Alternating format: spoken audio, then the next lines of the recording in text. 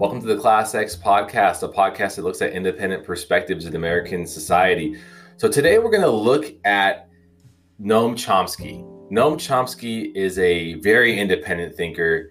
John and I have bonded over his ideas over the years.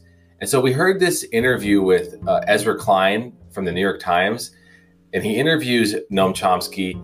And it's just a really, really great interview. And in the podcast, you might hear John and I be a little critical of Chomsky's ideas. So if you're a big fan of Chomsky, we apologize in advance for that. But I think what you're going to hear is an independent view of Chomsky's ideas. So, John, did you feel like you were being a little too critical of Chomsky?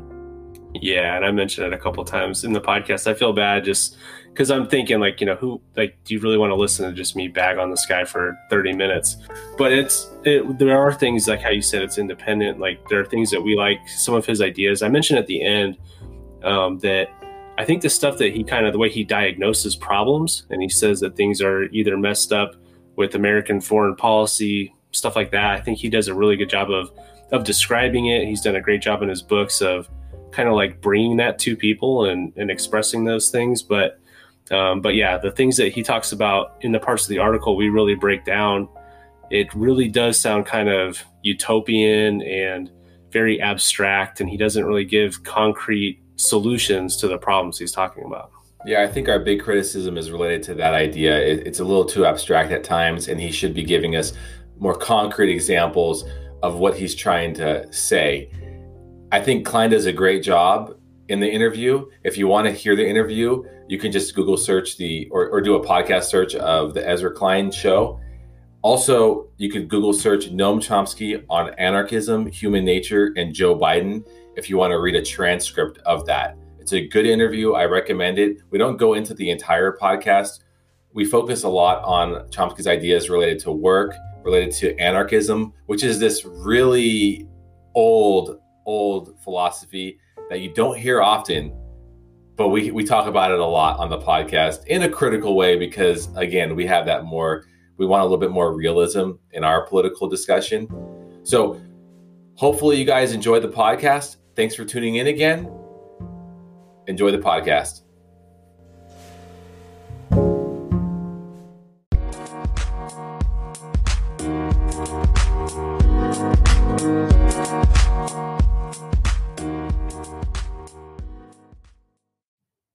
Welcome to the Class X podcast, a podcast that looks at independent perspectives in American culture. My name is Shukri. And I'm John. And today we're going to be looking at an interview with Noam Chomsky. Ezra Klein from the New York Times interviews Chomsky in an article titled Noam Chomsky on Anarchism, Human Nature, and Joe Biden, if you want to read the transcript or just listen to the Ezra Klein show. It's on his podcast. So we decided to look at Noam Chomsky himself in this podcast because we feel like he's not only a public intellectual, but an independent thinker. So you're going to hear me and John analyze a lot of Chomsky's perspectives. And I think this podcast does a good job of really summarizing some of his core values. So in the podcast, Klein starts it with his interest in Noam Chomsky. And I think this is interesting because his interest is very similar to John and I. We both were introduced to Chomsky in the early 2000s. With Klein, his older brother gave him a book by Chomsky called Chomsky on 9/11. And because of that, he started to delve into Chomsky's work. For me and John, I think it was something pretty similar. John, for you, what was your introduction to Chomsky? I think it was from you. I think it was Hegemony or Survival. And I'm pretty sure I got it from you. And I just remember reading that and just being exposed to ideas that you don't really hear very often in like high school history classes. Although I was kind of surprised. I taught 1 year of high school U.S. history, and there was some stuff in there that was kind of similar to what Chomsky talks about, like intervention in Latin America and things like that. Like at least it touches on it a little bit, but it was just kind of a deeper dive into some of that stuff that history that you don't really get too much before you get to college. Yeah, I think that early on, like when Chomsky was younger, I think history was a narrative that basically focused on America being great and not a critical view of our policy. But people like Chomsky and his friend Howard Zinn basically sort of changed that. And a lot of historians in the 1960s.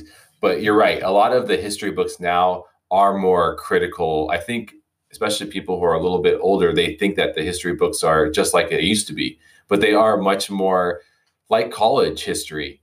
And that's a good thing. But yeah, for me, it was the same thing: hegemony or survival, the post 9/11 world. It seemed like a lot of the mainstream voices had a certain opinion on things, that typical right left dynamic. And Chomsky had a very independent perspective that I just never read before. So that was something that I always found interesting. And I kind of lumped Chomsky with Howard Zinn, Cornel West, a few other thinkers who, when I was in college, just seemed like independent minded thinkers.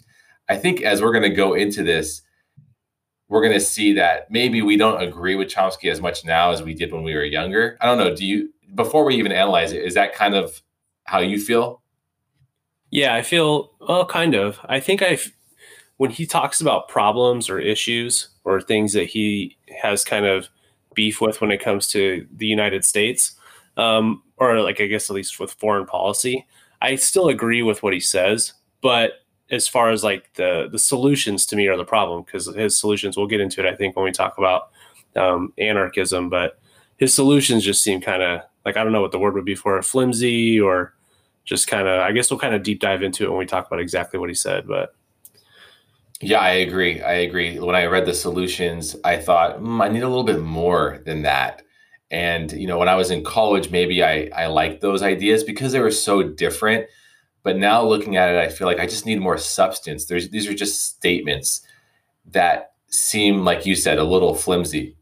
So the actual interview starts with this discussion on language and creativity. And with Chomsky, he's known for his work as a linguist.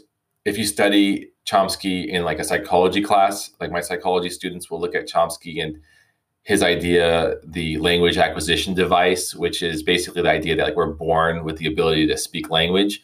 So language is a big idea with Noam Chomsky. And two things are common to humans, according to Chomsky: thought and language. And he has this idea that there is a creative aspect to human thought, and it's connected to this instinct for freedom. And with that instinct for freedom, we have this resistance to domination. So you could see where his politics, where he's always, supporting rebellions and revolutions and these things, it kind of comes from that philosophy where he's saying there's creativity in our thought, and we have this instinct for freedom.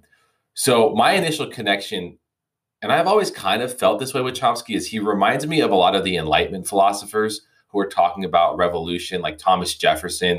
It reminds me of the Declaration of Independence. This idea, like in the Declaration, where freedom and creativity are sort of mixed together in this document. Did you see those connections when you were reading this or listening to the podcast? You mean with Chomsky, what he's talking about? Yeah, like Chomsky, and sort of like connecting him to like an Enlightenment philosopher, or this idea of like freedom and creativity. That seems to be what he talks about.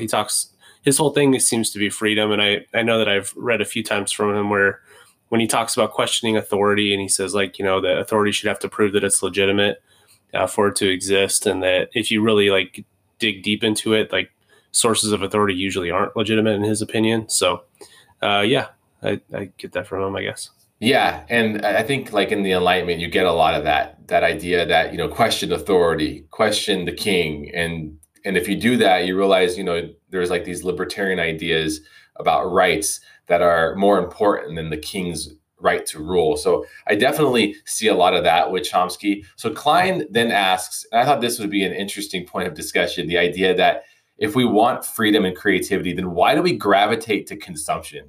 And his example was like watching television shows. Why do we gravitate to this? And before getting into Chomsky's response, my initial reaction was, I don't see a big problem with consumption. And I also don't see the contradiction there. I don't see this negative element to consumption, unless you're like addicted to consumption. But I really never have understood this idea that consumption and creativity or freedom don't go hand in hand. What were your thoughts on that?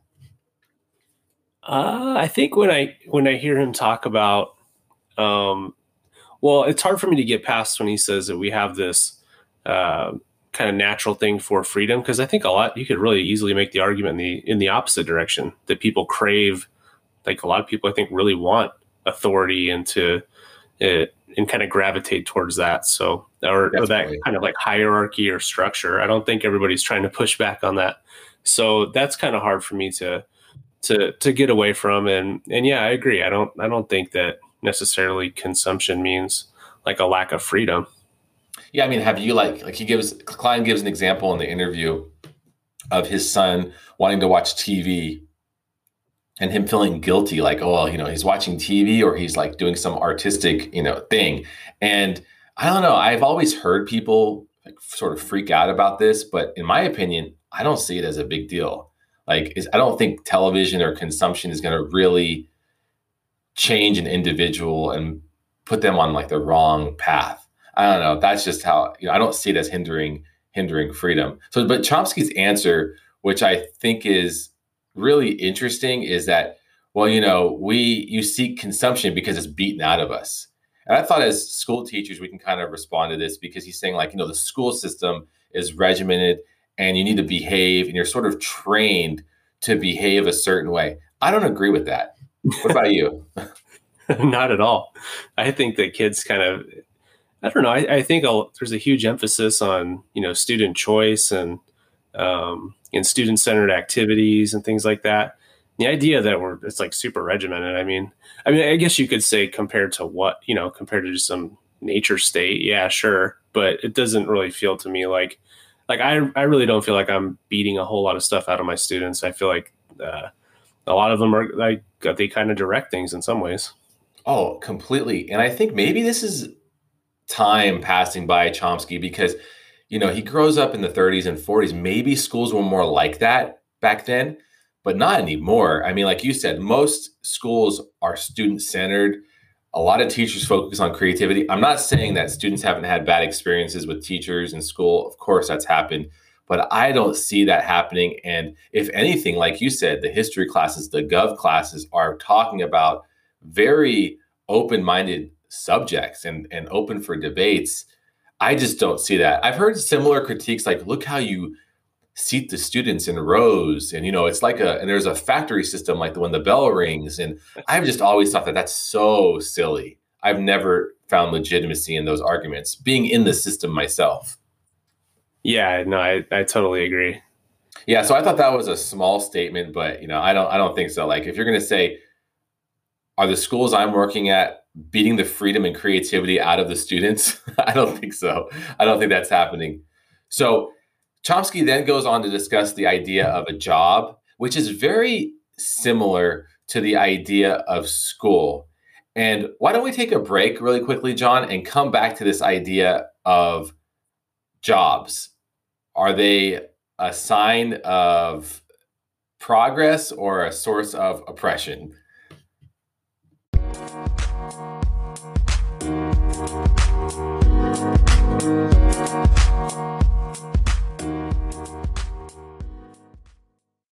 Welcome back to the Class X podcast. And now, John, we're going to go into Chomsky on jobs. I was a little surprised by his perspective on jobs. I haven't heard him talk about jobs before. So he goes into this idea that the job is something that's been around for like 2,000 years or longer. And having a job was an abomination for most of history. You're a subordinate, you have a master. It's an attack on our rights and dignity. I think I disagree with this. Do you disagree with this point too? Yeah, it almost sounds comical. Just because I don't think when you paint with such a broad brush and you say 2,000 years, it's an abomination. Where? Like at what specific place, what culture, what area of the world, and I think it's pretty easy to come up with examples that you could push back on specifically and say, hey, I think these people, probably didn't feel enslaved, or these people probably didn't feel like they had a master, even if, yeah, you could, make the argument for it. I don't think that, I just think it's too vague and just kind of sounds ridiculous. It does. I thought it sounded a little ridiculous. I think the historic argument that he's using, to me, it sounds like someone from the 19th century who's making legitimate critiques of the the workforce during the Industrial Revolution, working 14, 16 hours a day. I also see a little bit of that Thomas Jefferson idea that we referred to before in the podcast, where he sees, like Jefferson would talk about, like, everyone should have a farm and be this independent farmer. There was this idea of independence. So I don't think Chomsky is that far off from those ideas. I think he really feels like you want to be independent, and it's kind of a common thing that you hear with libertarian thinkers on the left and the right. I think it doesn't necessarily match most people's experience, probably. But for me, I like my job, so I disagree. I could also see how if you didn't like your job, and I'm sure you know people like that, if you didn't like your job, you probably may agree with him on some of those points. So maybe it depends on your experience. Yeah, I think you hit it on the head when you said it sounds like, somebody who's working 16 hours or something. It does sound like, okay, yeah, if you're talking about some coal miners or something, yeah, they probably, like, yeah, that 19th century thing that you're talking about, I think that hits it on the head. And yeah, I know people who do, like, they don't come out and say they hate their jobs, but you can tell sometimes through the jokes that they make about like how work sucks and, but hey, you got to do it and that kind of thing. And yeah, I don't feel that way at all. I love my job. I think it's pretty rewarding. I feel like it gives me an identity, something I can hang my hat on. So yeah, I totally disagree with, especially when he says like undignified, connecting lack of dignity to work. I think that's off, because I think dignity and work go together personally, but I could see how certain work can be degrading. So I think we are in agreement that the jobs section of the podcast, of the interview, was a little bit off to us, and maybe because he's looking at it in a totally different way. So Chomsky then goes into what I think is his strongest argument, the manufacture of consent. And this is a big theme in his work. He brings up the public relations industry a lot in his early work, and the engineering of consent. So it's kind of similar to the idea of schools, where schools are this external force. They're engineering consent and they're forcing control onto us. It's interesting. He looks at propaganda from the 1920s. He sees a continuity. Like, look, they started propaganda in the World War I to get people interested in the war, because people don't naturally want to go to war. And then in the 1920s, you have this increase in the private sector. And then Klein counters him with the idea that advertising doesn't always work. So just because someone is trying to propagandize you, it doesn't always work. And then Chomsky responds by basically saying, yeah, but it's persistent. And since it's persistent, it's going to, work more often than you would like it to work. So I was just wondering, advertising, do you see it as something that's influenced you in your life? I'm sure it has. And so, I feel like I want to say no, but I'm sure that, you see those messages, you're bombarded with them, and it probably does affect me, I'm sure. But I don't feel like it to the point that he says, I guess. Yeah, for me, when I think of advertising, I think of like my teenage years. I don't know. When you were a teenager, to me, like Michael Jordan, I was trying to copy him. I was trying to be him, to a level that I look at now and I think, that's crazy. I was really obsessed. But it must have been because of the advertising, because it was such a pervasive model in our system. Like, there was Jordan everywhere. So I can definitely identify advertising with my youth. But right now, I don't know. I don't think I'm buying like a Banana Republic polo because they've advertised it. I can't even think of a Banana Republic commercial. I just like the polo style, or, it just, to me, I don't know if it works as I get older, but definitely when I was younger. Yeah. I think though too, like when we were younger, it wasn't always just advertising campaigns. A lot of it's just more cultural stuff that you see. So like when you see a guy wearing a wristband on his forearm and you think, oh, that looks cool, and so you're trying to copy that, that's not necessarily an ad campaign. You know what I mean? So I think that there are things that you get from the media that aren't always a direct, like, hey, I'm trying to sell you this, but just stuff you notice. Cause like, I think that probably like how you're saying Banana Republic, I think that certain clothes that I wear really is probably because I see other guys my age and I think, okay, that's what I'm supposed to be wearing. But it's not necessarily like just a targeted ad campaign that's influencing that choice, you know? So I think it's broader than advertising. I think it's just culture in general that you get from the media. Yeah, it reminds me of it. I remember like a teacher in high school saying that they would see guys in Nike and all Nike, and one of my teachers would just jokingly say, "Oh, you're just doing free advertising for Nike," and I thought it was always funny. Like, and I would think that's not true, really, but there is some element of truth to it. So you're right. There are different ways that we do advertise. So to me, I think I was also thinking of this beer that became really popular over the last few years. The strongest, not the strongest man, the most interesting man in the world, the Dos Equis. Yeah, it's a great commercial.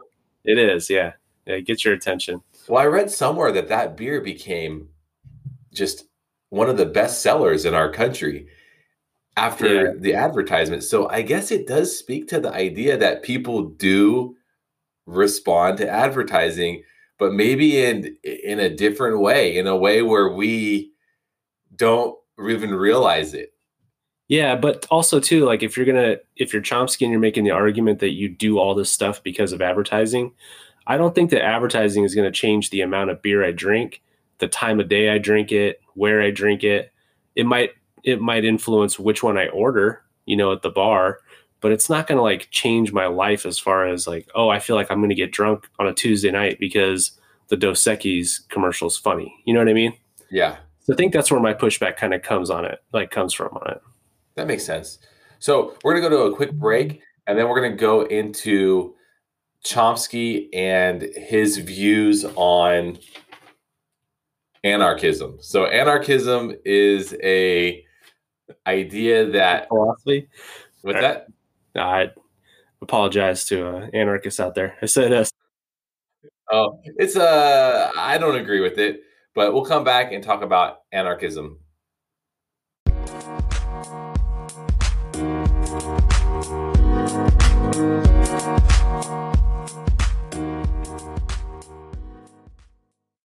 Welcome back to the Class X podcast.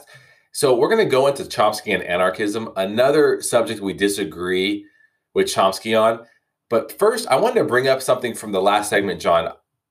I thought it was interesting when he brought up smoking and the advertising industry. And he also brings up the idea of a cowboy and how that sort of influenced us. Do you want to speak to any of those before I go into it? No, you jump in. So to me, the smoking thing was interesting because he's bringing up, you know, smoking and advertising, and it had a huge influence on, in his example, women in the 1920s smoking. And I think you could point to smoking and see how smoking really influenced people in our society. And definitely advertising has played a role with that. I think for me, one of the things I think of is how, like with teenagers, for example, smoking has through, what's the new style of smoking? The e-cigs? Yeah. That became popular all of a sudden. And it kind of surprised me how that became a popular thing, because I feel like for teenagers, smoking was not cool for like 20 years, like especially cigarettes. It was pretty much dead. Yeah. Except for here in Michigan, I see guys just carrying heaters around all the time. Oh, well, the e-cigarettes increased it, though. It increased the popularity. Yeah. But no, I see just straight up Marlboros, dude. Like, oh, really? Like, yeah, guys just smoking cigarettes. But in California, for sure, it seems almost like when I first moved here to Michigan, it was like shocking to see people just like put their hand out of the window of their car with a cigarette in it.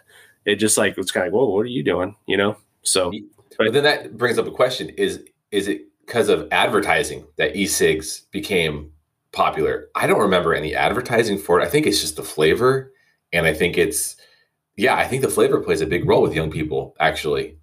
And I think our government has recognized that. So, but at the same time, I can understand what he's saying about cigarettes. You can't deny that advertising played a huge role. The cowboy one was interesting as he brings up historians. And I know there's work by a historian named William Savage, who wrote a book about this idea of the cowboy and how the cowboy was just this day laborer, basically, someone who you didn't really admire.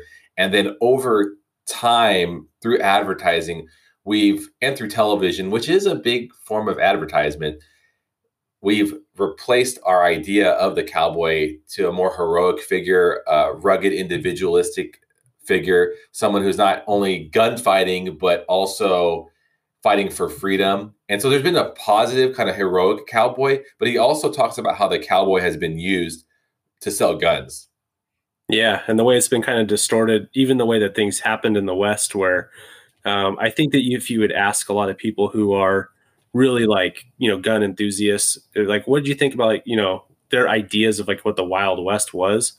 They probably would be shocked by, oh yeah, no, guns were confiscated, like when you went into the city, like they would take your gun, or that the OK Corral was fought over, like because the guys refused to give their gun to the sheriff, and that's how it broke out.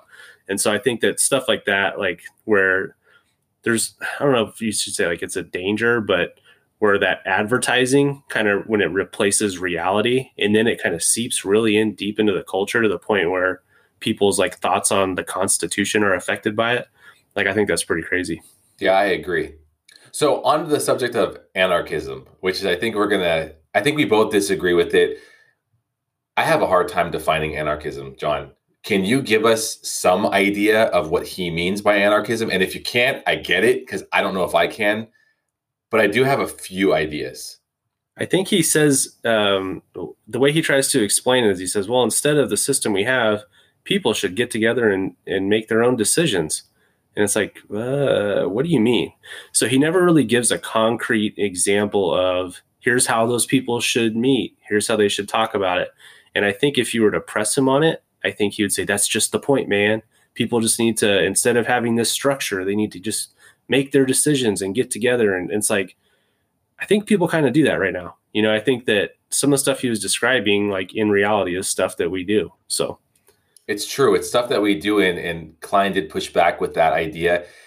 Anarchism is an interesting philosophy. Again, it's something that definitely came out of the Industrial Revolution. I mean, you could see it, industrialization. There was this horrible working situation for most people, and anarchism is on the left libertarian side of socialism. Most people don't even know anything about anarchism today, so it's confusing to hear about. And I think it was always a utopian ideal. I looked up some lectures on anarchism, and I found a guy who he was kind of interesting, and he was talking about in the late 30s in Spain how they briefly had an anarchist state.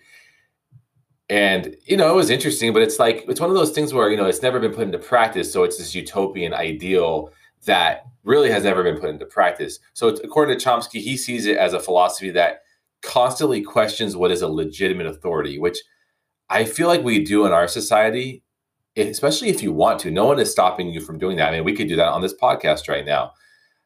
How do you make decisions? Klein asked him. And he says, well, like you said before, you think it through, you deliberate with others, and you decide, which sounded way too simplistic for me. I'm like kind of pulling my hair out when I'm hearing this, because first off, we have like the proposition system in a lot of states. And in California, we do that a lot. And a lot of times it's not the best system. So propositions can be good. They can be bad. Direct democracy has flaws. And I'm not, I like direct democracy, but so the idea just that you're going to just deliberate and it's going to work. Well, I don't know. To me, it sounds like there's going to be a vacuum in the whole system.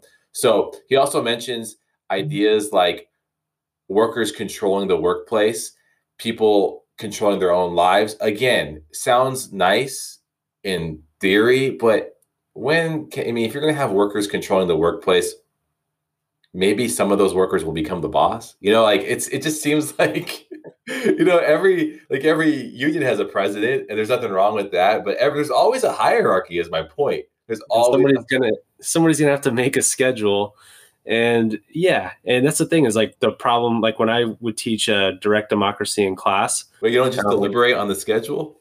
Yeah, like exactly. Like I would have kids. I'd say, okay, hey, let's come up with. I'd make up a lie. I got this from another teacher, but I'd make up a lie that, hey, we're going to paint the room a color. So what color do you guys want to paint it? And I would let them throw out whatever crazy color they wanted to.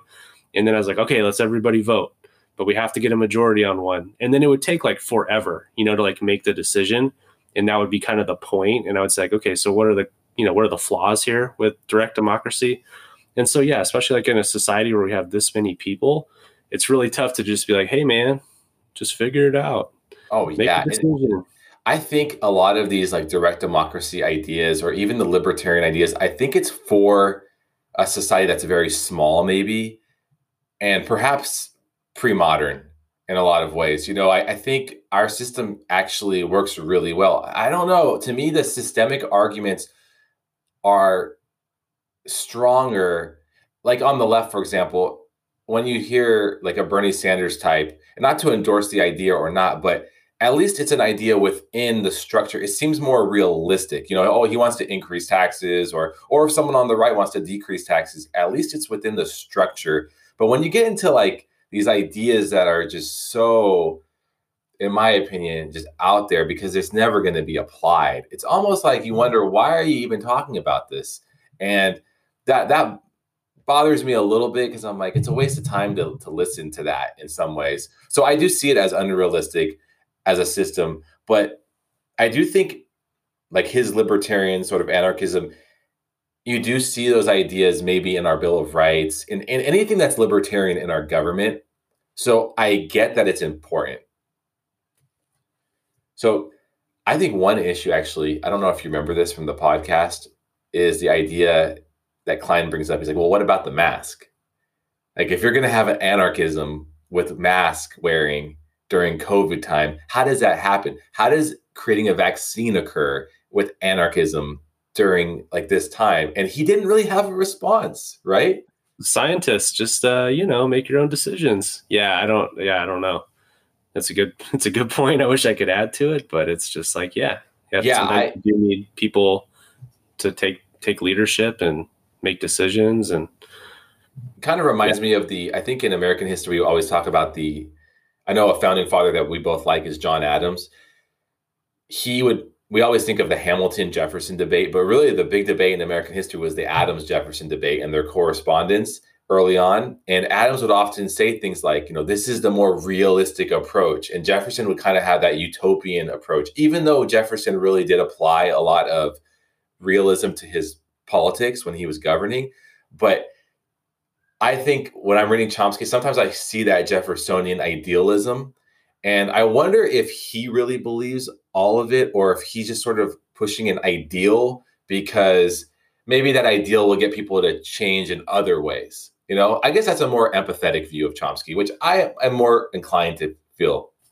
Yeah, it would be interesting, though, to hear like, okay, just please walk me through one of these scenarios. So like, even if it's not one that's like super difficult, like the mask one, just say like, hey, what about a factory that's producing that you say the workers should control it or run it or whatever? Then like, just walk me through, like, how does the discussion play out?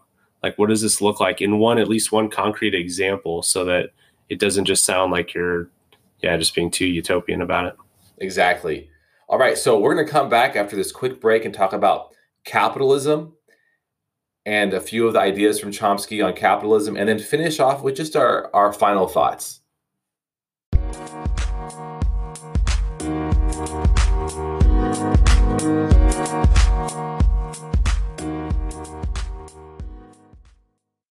Welcome back to the Class X podcast. Thanks for listening. So the end of this interview, it goes into capitalism. And it's an interesting discussion between Klein and Chomsky. Klein basically, he pushes him on some of his critiques of capitalism. And I know it sounds like we're critiquing Chomsky a lot. We actually like his ideas, and we're going to go into that in our final thoughts. But I think on a lot of this stuff, there is a simplicity to some of the things he's saying. And so Klein pushes and he says, you're making the argument against capitalism, but hasn't capitalism led to so many technological and organizational innovations? Think about Zoom, think about iPhones, think about all sorts of things that just come to your mind when you think about capitalism, and think about our standard of living. I know as an American, whenever I go overseas, I always think, wow, our standard of living is so high. It's really crazy. And you have to look at capitalism as one of those reasons. Well, Chomsky, he sees this as a false idea. And he says that And his way of answering it was interesting. He goes into the idea of work again. And he basically says that people don't work for money. So that whole financial motivation thing is not there. They work because they like to solve problems. And he gives us an example of a mechanic. And the mechanic likes to solve problems, which is why they like to fix your car. And I thought, well, that's not the mechanics I've met, but they want to make money. But I can also see that deep down, they were initially interested in being a mechanic to solve the problem of what's wrong with my car. But whether it's that example or just the example of everybody's job, I feel like this is a much more nuanced discussion. People work because they like their job, they like to solve problems, but they also want to make money. So I don't know. This was just one example of a few where I just think Chomsky's giving this very black and white answer. I know I talked for a while on that one, John, but do you have any thoughts? No, I totally agree. And I think that when he says, whatever Chomsky's idea of what would motivate people, because that's the thing, when he says, well, hey, not so fast, my friend, that maybe we would still have the iPhone. I don't know. Because if you don't have those incentives that come from capitalism, what's going to make you, drop the plow if like you don't really have a job, and like you have to, it's like subsistence farming and you're putting the sod on the side of your, house. Like, why would you stop doing that to just like go make an iPod, for the love of the game? I'm like not dropping the plow, man. I'm not dropping the plow. You can't. You're not going to be able to eat because you're sitting there, hey man, I'm making the iPhone. Like, no, it has to be, there has to be specialization for us to come up with stuff like that. Like, that's a pretty basic idea, I think. So yeah, I agree with you that, and I don't even know if it's even that nuanced as far as that goes, like that basic idea of would we have the innovations we have without capitalism? I don't know. You'd have to have another incentive structure, I think, to take its place. I agree. As a teacher, it's like, and I think what you hear this with education sometimes, where some people push for the idea of no grades, and if you're a teacher, that the incentive of getting an A or a B, a high grade, is huge for most students. It's a huge thing. I mean, I'm always getting assignments sent to me late before quarter is over because students want to increase their grade, and that is an incentive. So there is something about human nature, if we're going to talk about human nature, where we do need that incentive. And I think capitalism does tap into that in positive and negative ways. And I think that's a better discussion than just saying people like to solve problems and that's why they work. That's, again, very utopian, and that'd be nice, but it's also not bad that people like incentives. There's nothing wrong with that. It's human nature. So yeah, go ahead. I was going to say, I think that point that you made about grades, that kind of connects to what you're saying with being kind of utopian about things, where it's like, I think that like maybe teachers who think, oh, if you just don't have grades, then, like, again, like that whole, like, oh, I guess they'll just do all their work for the love of the game. Not all the students are going to do that. You'll have a handful that no matter what, they're going to do everything and participate in everything. But some people need incentives, Yeah, I would, honestly, most people don't respond. Right. If you just said like, this is not worth a grade, I think this actually happened last year with Zoom teaching. If you remember, I don't know about your school district, but we didn't really we were doing a pass fail kind of system, and students realized it and they stopped doing the work. They stopped showing up to Zoom. I hardly had any students. And this year we finally decided like, no, it's going to be A, B, C, D, F, and everyone showed up. And I think that was something, it was an interesting case study in a sense of what these utopian thinkers are saying. And I think that's why I do prefer a sort of realism. And that's sort of my final thoughts there, are that with this whole interview is that I do think, and maybe you could speak to some of the strengths of Chomsky, John, but to me, the weakness is the lack of a grounded perspective. I like to hear realism mixed in with idealism. I don't like when I hear something that doesn't sound realistic to me. So that was something I really had a hard time with. So if it sounded like we were bagging on Chomsky, it's not because we don't like his ideas. I think he has some pretty strong ideas, but I think what he was focusing on this podcast was maybe more of his weaknesses. And one of my final thoughts is I think Klein did a really good job of pushing him in a nice way, and not a disrespectful way, in a nice way, pushing him on some of those thoughts.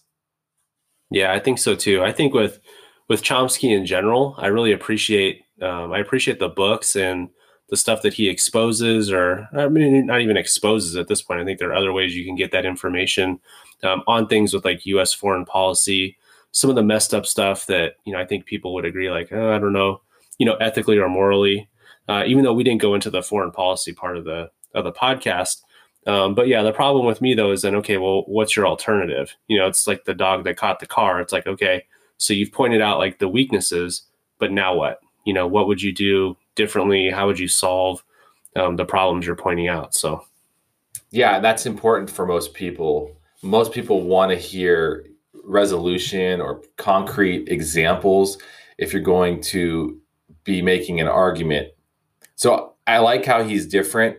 I like how he has an independent perspective, but sometimes it's just a little abstract for me. And I agree with everything you're saying. Some of my final thoughts also, I do think that Klein did a great job.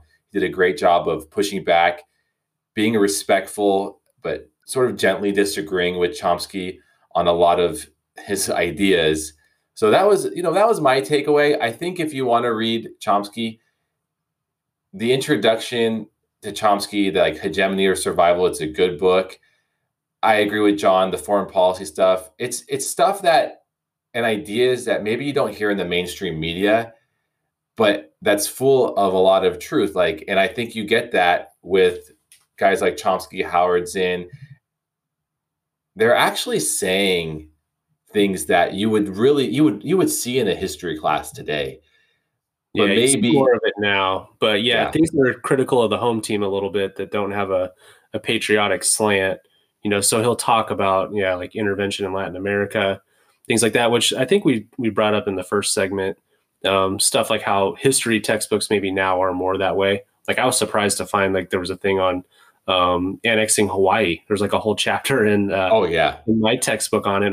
I couldn't believe it. I was like, oh, wow. Like, that's cool that at least, because it's presenting like something that really happened in the way that it happened, not just trying to gloss over it or make it sound like a positive. So yeah, I think it is. I think his ideas are becoming more mainstream, maybe not, if not mainstream, more accessible. Like you don't have to go to college at this point just to get those ideas, or you don't have to get them from a professor, like I think that there are more, it's more mainstream now. Yeah. We had a movement in history in the 1960s, revisionism, and we use it in a negative way sometimes in our language. Oh, that's revisionist. But the reality is the revisionists are really the norm in a lot of what they were saying. And what they were saying was not necessarily untrue. Sometimes they may have gotten a little too critical, but I think for the most part, the revisionists were just looking at the sources and they were saying, hey, this is actually what's really going on. And because of that, if you're studying the social sciences, if you're studying history, you actually get a more truthful understanding of the events that have taken place than you received probably in the 1950s, 60s, 70s, even 80s. And I think that's one of the big contributions that Chomsky has had to our society. And that's something that I think I'm grateful for as a teacher, and a lot of other people are grateful for.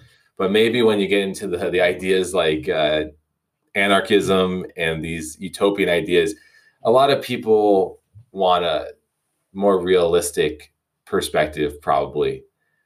Any final thoughts, John? No, that's it.